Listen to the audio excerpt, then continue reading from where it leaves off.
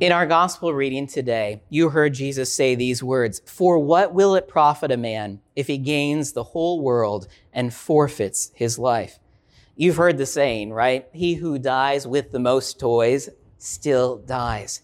But for those who know and love and trust Jesus, we know that life doesn't end at our death. We have that gift of eternal life. We may leave behind all of our earthly things, but we know that we inherit even greater treasures, eternal treasures in God's kingdom. And knowing that changes how we live this life. It changes our relationship with our stuff. It enables us to be loving and generous people, not only to those around us, but also in our gifts, in our tithes that we give back to the Lord so that he can use these things for his kingdom.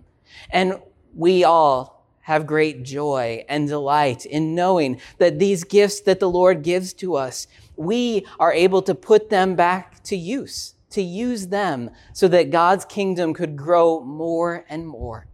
And so as we think about our tithes and our offerings, we are reminded that we don't look at these things the way the world does. Rather, we look at them through the eyes of faith.